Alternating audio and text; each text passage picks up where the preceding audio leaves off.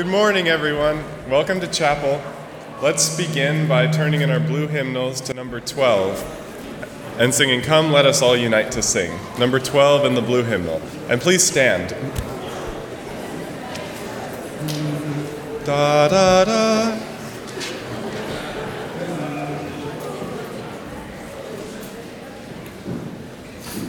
Come, let us all unite to sing. God is love. Let heaven and earth their praises bring. God is love.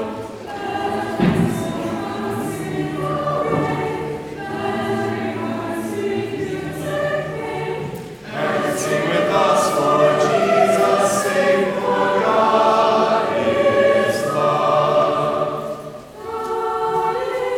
God is love. God is love. Come, let us all unite to sing that God is love. Oh, how the earth's remotest found, God is love. In Christ we have redemption found, God is love.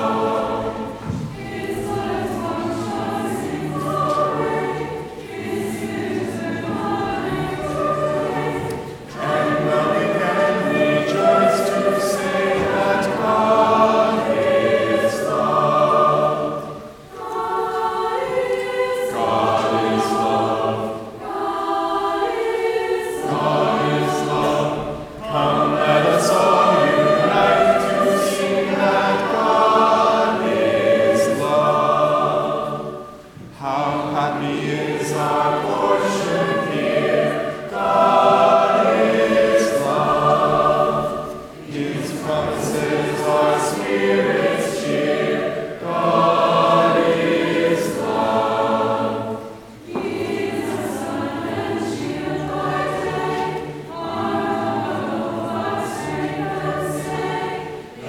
will be with us all the way. Our God is love.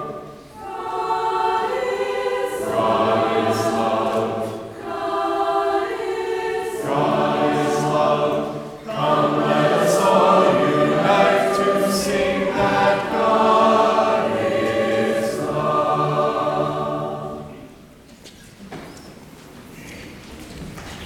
Good morning, welcome to chapel, and happy Valentine's Day.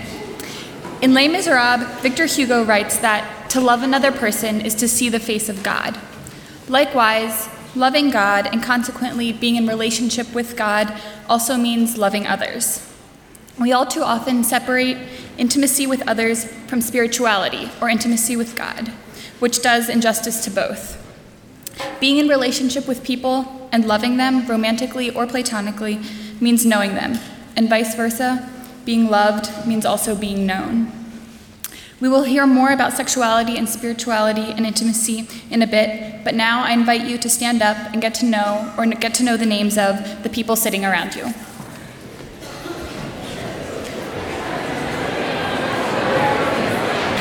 As you're heading back to your seats, turn in your purple Sing the Story to number 34. You are holy. 34.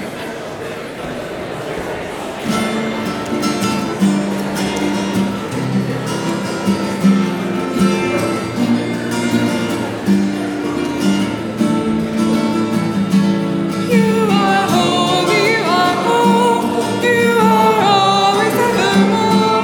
Than we ever understand. You are always ahead. Blessed are you coming here. Blessed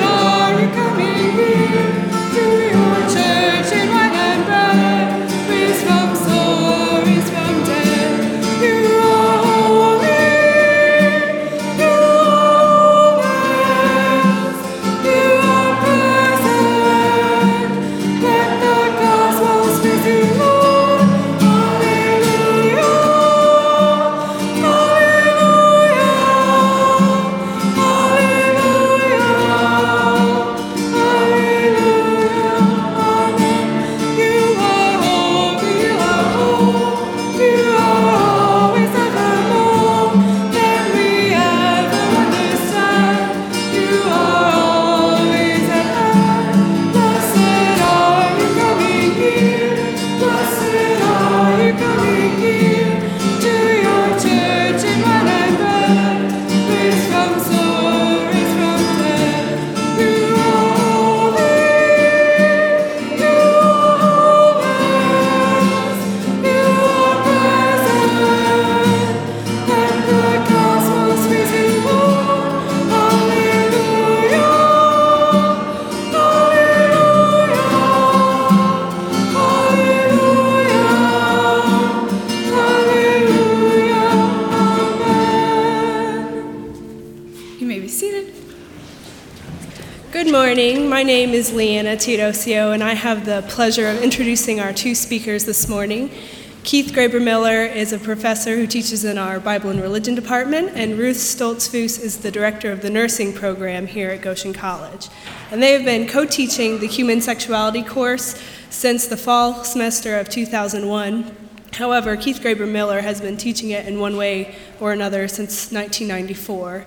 And any of you who have taken a Keith course know that sexuality is a topic that inevitably will make its way into your course material no matter what it is. So please join me in giving a warm welcome to our speakers this morning, Keith Graber-Miller and Ruth Stoltzfus.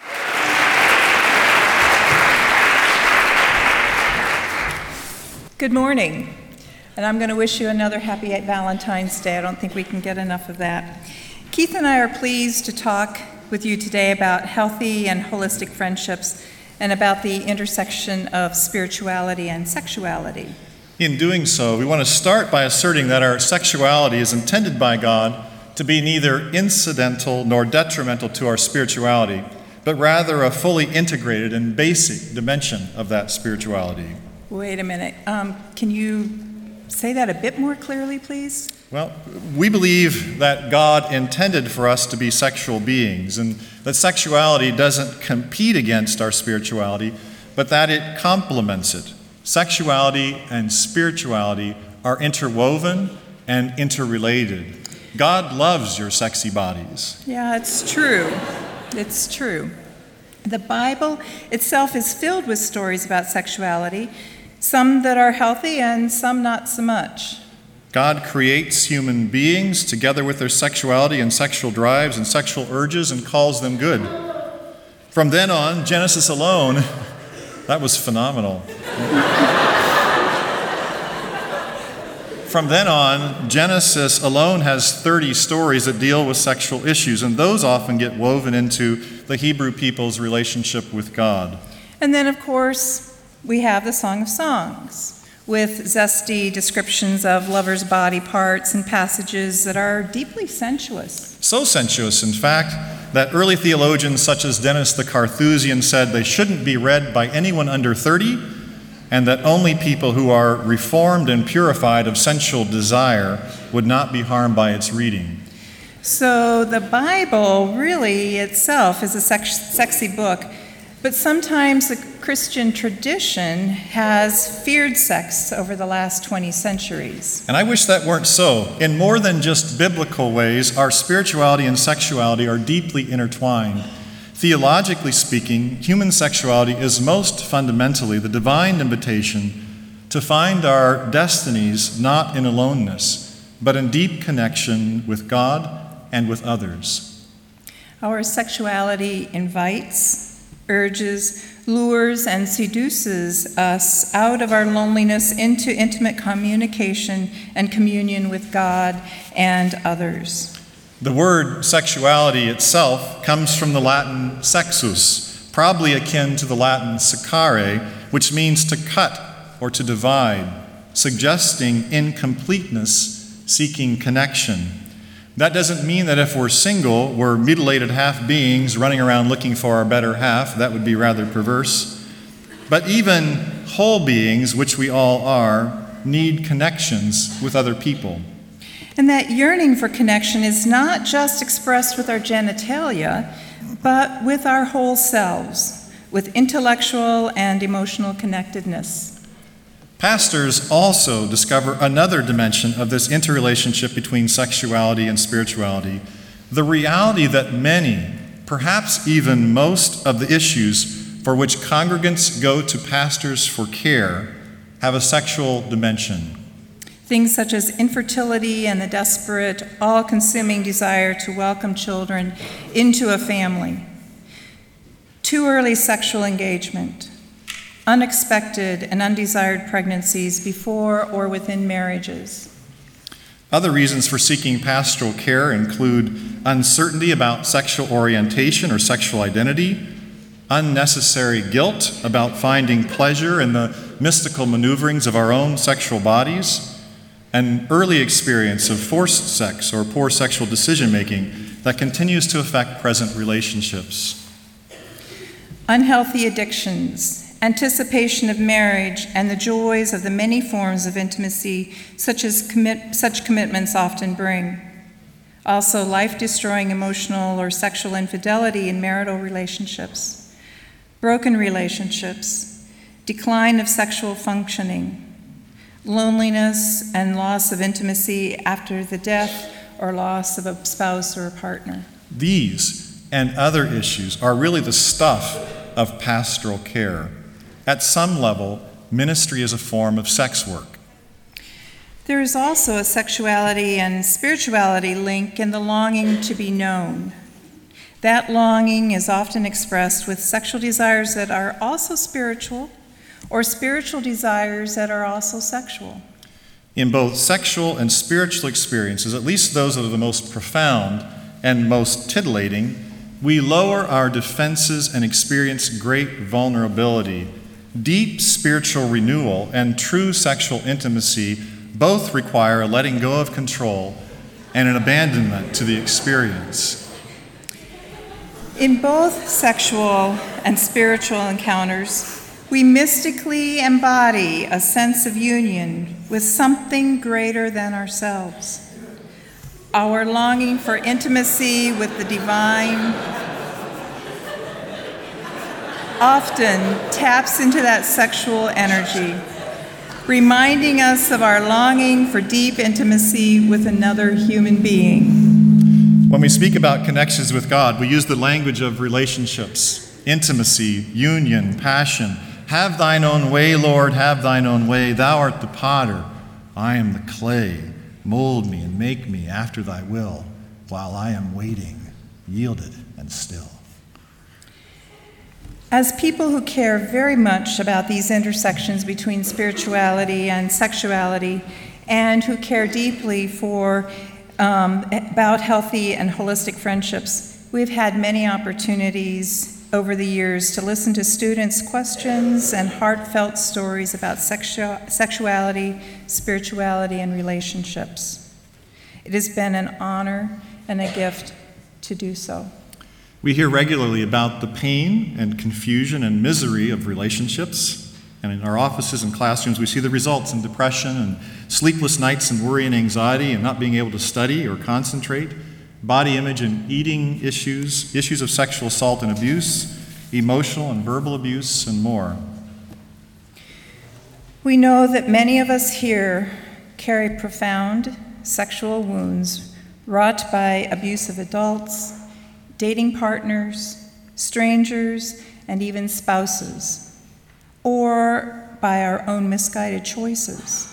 Tender scars even for those who are now survivors and thrivers. We know that many among us have been lured or coerced into exploitive sexual relationships by one more powerful, or more charming, or more manipulative. We also hear regularly about delightful, life-giving friendships and dating relationships, ones with balance and joy and care. For the remainder of our time this morning, we hope to encourage us to think about developing holistic, healthy, intimate relationships in our lives with God and with our companions. In doing so, we'll be drawing some on the intimacy work of Dr. Willard Crable, Goshen College physician emeritus, who died 5 years ago after a courageous battle with cancer.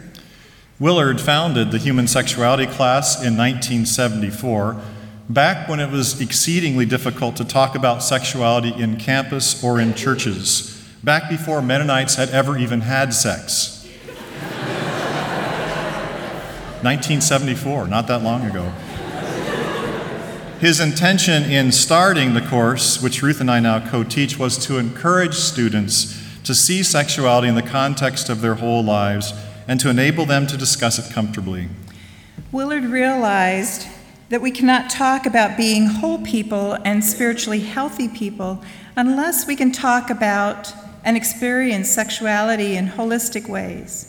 His thought-provoking work on intimacy, which he developed in the Human Sexuality course, continues to resonate with our students, and we hope also with you. Ruth and I and other faculty and student life personnel are always happy to talk with you about how to create healthy, satisfying relationships and how to steer away from relationships that may be damaging or destructive. In the biblical text, Jesus rarely speaks to issues related to sex and sexuality. He says precious little about these issues, at least in comparison with what he has to say about various forms of economic injustice. But behind what Jesus does say about sex and sexuality are the principles of respect and commitment and care. For Jesus, sexual relationships matter, in other words, and sexual relating that lifts our spirits is best within certain contexts, and it carries with it certain responsibilities. And while Jesus' primary emphasis was not on narrowly defined sex and sexuality, he was committed to the formation of deep, meaningful, and intimate relationships. Many of his stories, even ones that deal with money or with enemies or with the reign of God, have to do with developing relationships of trust and faithfulness. Jesus himself found it essential to surround himself with a group of friends whom we now call disciples. According to the biblical text, these relationships with men and with women were a fundamental part of who Jesus was. We all need and must have intimacy. Often we think of getting intimate as getting sexually intimate, but that's a rather truncated view, cut off from reality. We really shouldn't speak about intimacy primarily in terms of sex and sexuality, since that corrupts and bastardizes the term. Sexual relating doesn't create intimacy. As Dr. Crable frequently said, what often passes for intimacy is nothing more than the mechanical stimulation of genital nerve endings. Not that within appropriate context, stimulating genital nerve endings is a bad idea. But what most of us really long for is intimacy rather than genital sex. No one has ever died from a lack of oral genital or genital intercourse, but people do die from a lack of intimacy. People who live alone and say they have no friends have a mortality rate equal to that of people who smoke 2 or 3 packs of cigarettes a day. We do need other people. We do need intimate relationships. Intimacy is the ability to experience an open, supportive, compassionate relationship with another person without fear of condemnation or loss of one's identity. It's knowing another person deeply and loving them anyway. Years ago, Dr. Crable developed what he called an intimacy wheel. If people want true intimacy, their relationships must include certain characteristics. Keith and I have much to say about these various characteristics or ingredients from our various disciplines and lived experiences. First of all, friendship. Are we drawn to the person for who he or she is? Do we like him or her? Can we imagine spending hours with them, just sitting around and talking or studying together in silence or just hanging out? Secondly, a sense of acceptance. Do we accept the person for who he or she is as a person? We shouldn't try to change or manipulate friends to alter their style or personality. We know we are not on trial with an intimate friend. An intimate friend sends a clear and unconditional message. You are okay, worthwhile, and valuable. Communication is a third ingredient in intimacy. Are we able to have open, honest communication with our friend? No deceit, no pretending, no lies, no hidden agenda. In learning to know a person, we should spend time exploring each other's social interests, talking about the world, talking about our faith, talking about what we enjoy doing with friends. We are not born knowing how to have healthy, intimate relationships, especially if we've not experienced those in our family of origin. But with books and counselors available and a willingness to take some communication risks, We have plenty of opportunities to learn. Equality is another important ingredient in intimacy. Partners in a relationship have to value each other equally. Dominance by one partner or the other destroys intimacy. That means no coercion, no power plays, no manipulation, no using another person for selfish purposes. We're increasingly convinced that egalitarian relationships are not possible when one or both partners regularly consume pornography. One of the biggest cultural changes in the United States over the last 30 years has been the widespread increasing acceptance and accessibility of overly demeaning sexual material. Americans now spend $13.3 billion a year on adult entertainment. That's more than we spend attending professional sporting events and more than we spend on the traditional film and music industries combined. What is wrong about most pornography is not that it shows naked bodies. Some of our finest art beautifully depicts the naked human body. But that the sexuality that is depicted in pornography is too exploitive, too casual, too meaningless, too often violent and degrading, and too pervasively about unequal power relationships between men and women. We know, too, that porn persistently makes its viewers who seek to model their sexual lives after what they observe. We know it makes them feel sexually inadequate in their God-given genital allotments. We know that it makes them feel negatively and assess negatively the bodies of their partners and create unrealistic expectation about the dynamism of their sexual encounters. We also know that regular consumption of pornography makes viewers more likely to accept the rape myth, that even when women say no, they really mean yes. Pornography reduces and chips away at our sexual wholeness. The fifth ingredient in healthy intimacy is trust. There are enormous emotional risks in making yourself vulnerable to another person, and many of us know, almost all of us know, the pain of betrayal or loss. Often we're unwilling to open ourselves to another person after that for fear of being hurt. To a certain extent, there's some wisdom in not exposing ourselves fully to people at first blush. We should go slowly, not dumping all of our past personal and relational garbage early in the relationship. This creates a false sense of intimacy. Trust takes time to build, and we have to know that that trust will be reciprocated. Sixthly, intimacy is most possible between people who have shared values, who have the same lifestyle, who have the same life goals. A shared ethic, a shared religious faith, overlapping communities that we belong to, all of these help create and sustain intimacy. Affection is yet another ingredient of intimacy. Do you feel affection for the person? Does your face light up when his or her name is mentioned? Do you really care when they're hurting? Be aware that if you've been dating for a significant period of time, you probably won't feel those same goosebumps for your partner when someone mentions his or her name. But affection in a healthy, balanced relationship will deepen in other ways, like mutual concern and care for one another. The eighth ingredient, according to Willard, is an ability to touch in affirming, not exploiting ways. It's normal in the first phase of a dating relationship for a very high level of physical and sexual attraction to be present. That's possible even after 25 years of marriage. Or even 35 years. It's normal for the physical and sexual attraction, which is at its peak during the first years, to decrease in its intensity as the relationship grows. In a healthy relationship, physical intimacy is shared equally with the other areas of intimacy that have been simultaneously growing during the relationship. In a marriage that's beyond the honeymoon phase, touch may not be as intense or electric, but touch becomes safer, more secure, more known. And the freedom that develops within this committed relationship has the ability to enhance the physical and sexual relating. In terms of intimate touch, if the touching makes us feel important and not used, then it's affirming touch. Intimate touching makes us feel better, not guilty.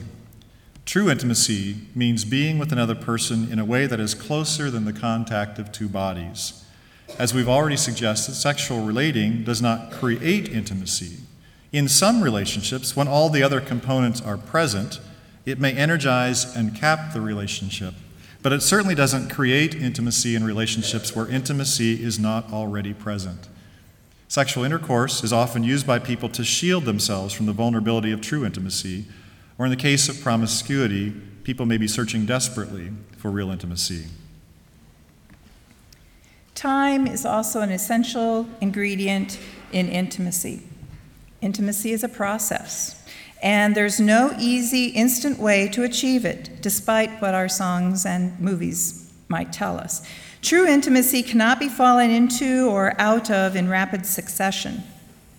Be aware of thinking that you have attained true intimacy if you are early in your dating relationship.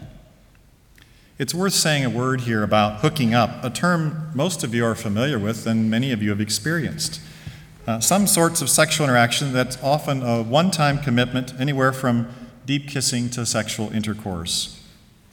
Hookups are not about intimacy and are destructive to healthy sexuality and holistic spirituality.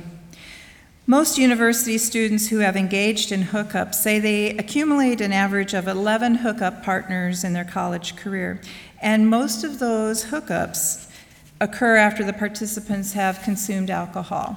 Sometimes students and others defend their hookup behaviors by noting that they always practice safe sex in their hookups. This is perhaps one of the most misleading misnomers of the postmodern period. Safe sex does nothing to protect partners from the boredom of mechanical sex, or from the hurt and betrayal and jealousy that frequently go along with promiscuity, or from the grief and depression that accompany a broken heart. There's no condom for that. There's no prophylactic strong enough to contain such brokenness. The point here is simply to say that intimacy takes time. It's not something that happens overnight. And finally, commitment is essential for genuine intimacy. True intimacy requires the kind of loving commitment that keeps us present for and involved with a friend or partner and keeps us caring and loving over time. In light of this understanding of intimacy, it is clear that we can have intimate friendships with both men and with women.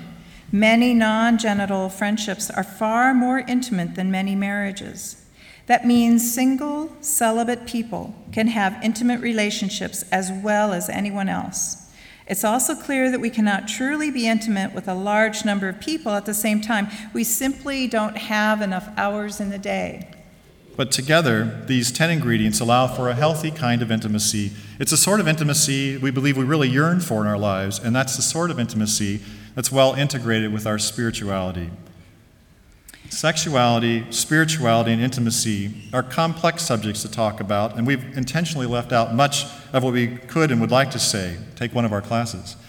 You can hear the rest. Our intent today has been to help us all understand the relationship between healthy sexuality and healthy spirituality, between love of God and love of others, between true intimacy and vacuous or meaningless encounters.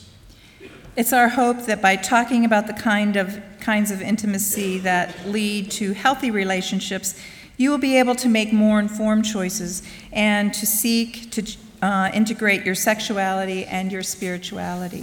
You're really doing so many things well already, as we know from working with many of you in various contexts.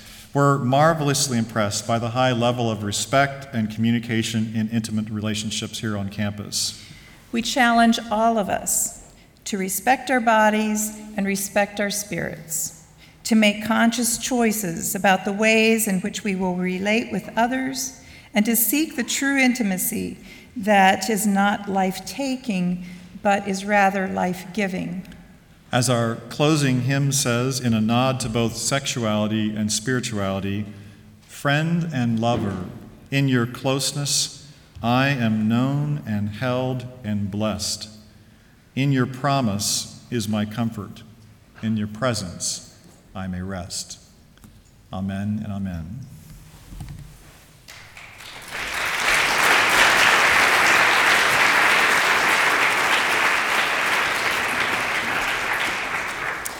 Before we receive a benediction from Keith, I invite you to turn in your green, sing the journey to number 34, Loving Spirit. 3-4.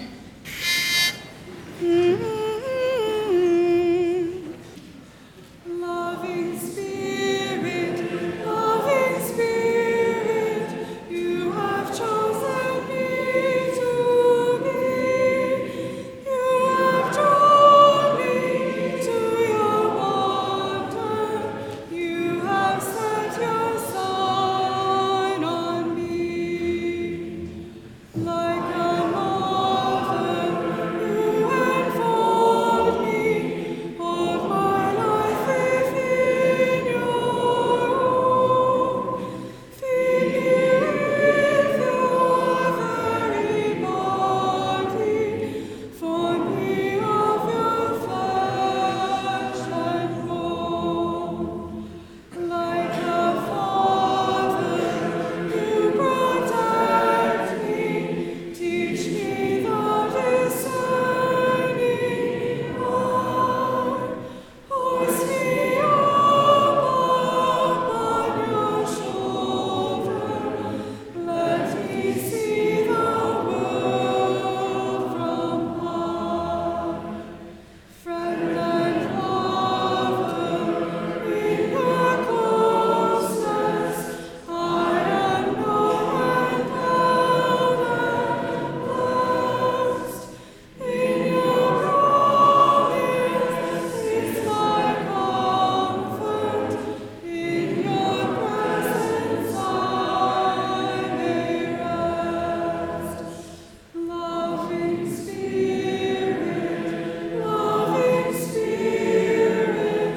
you have chosen me to be. You have drawn me to your water. You have set your sign on me.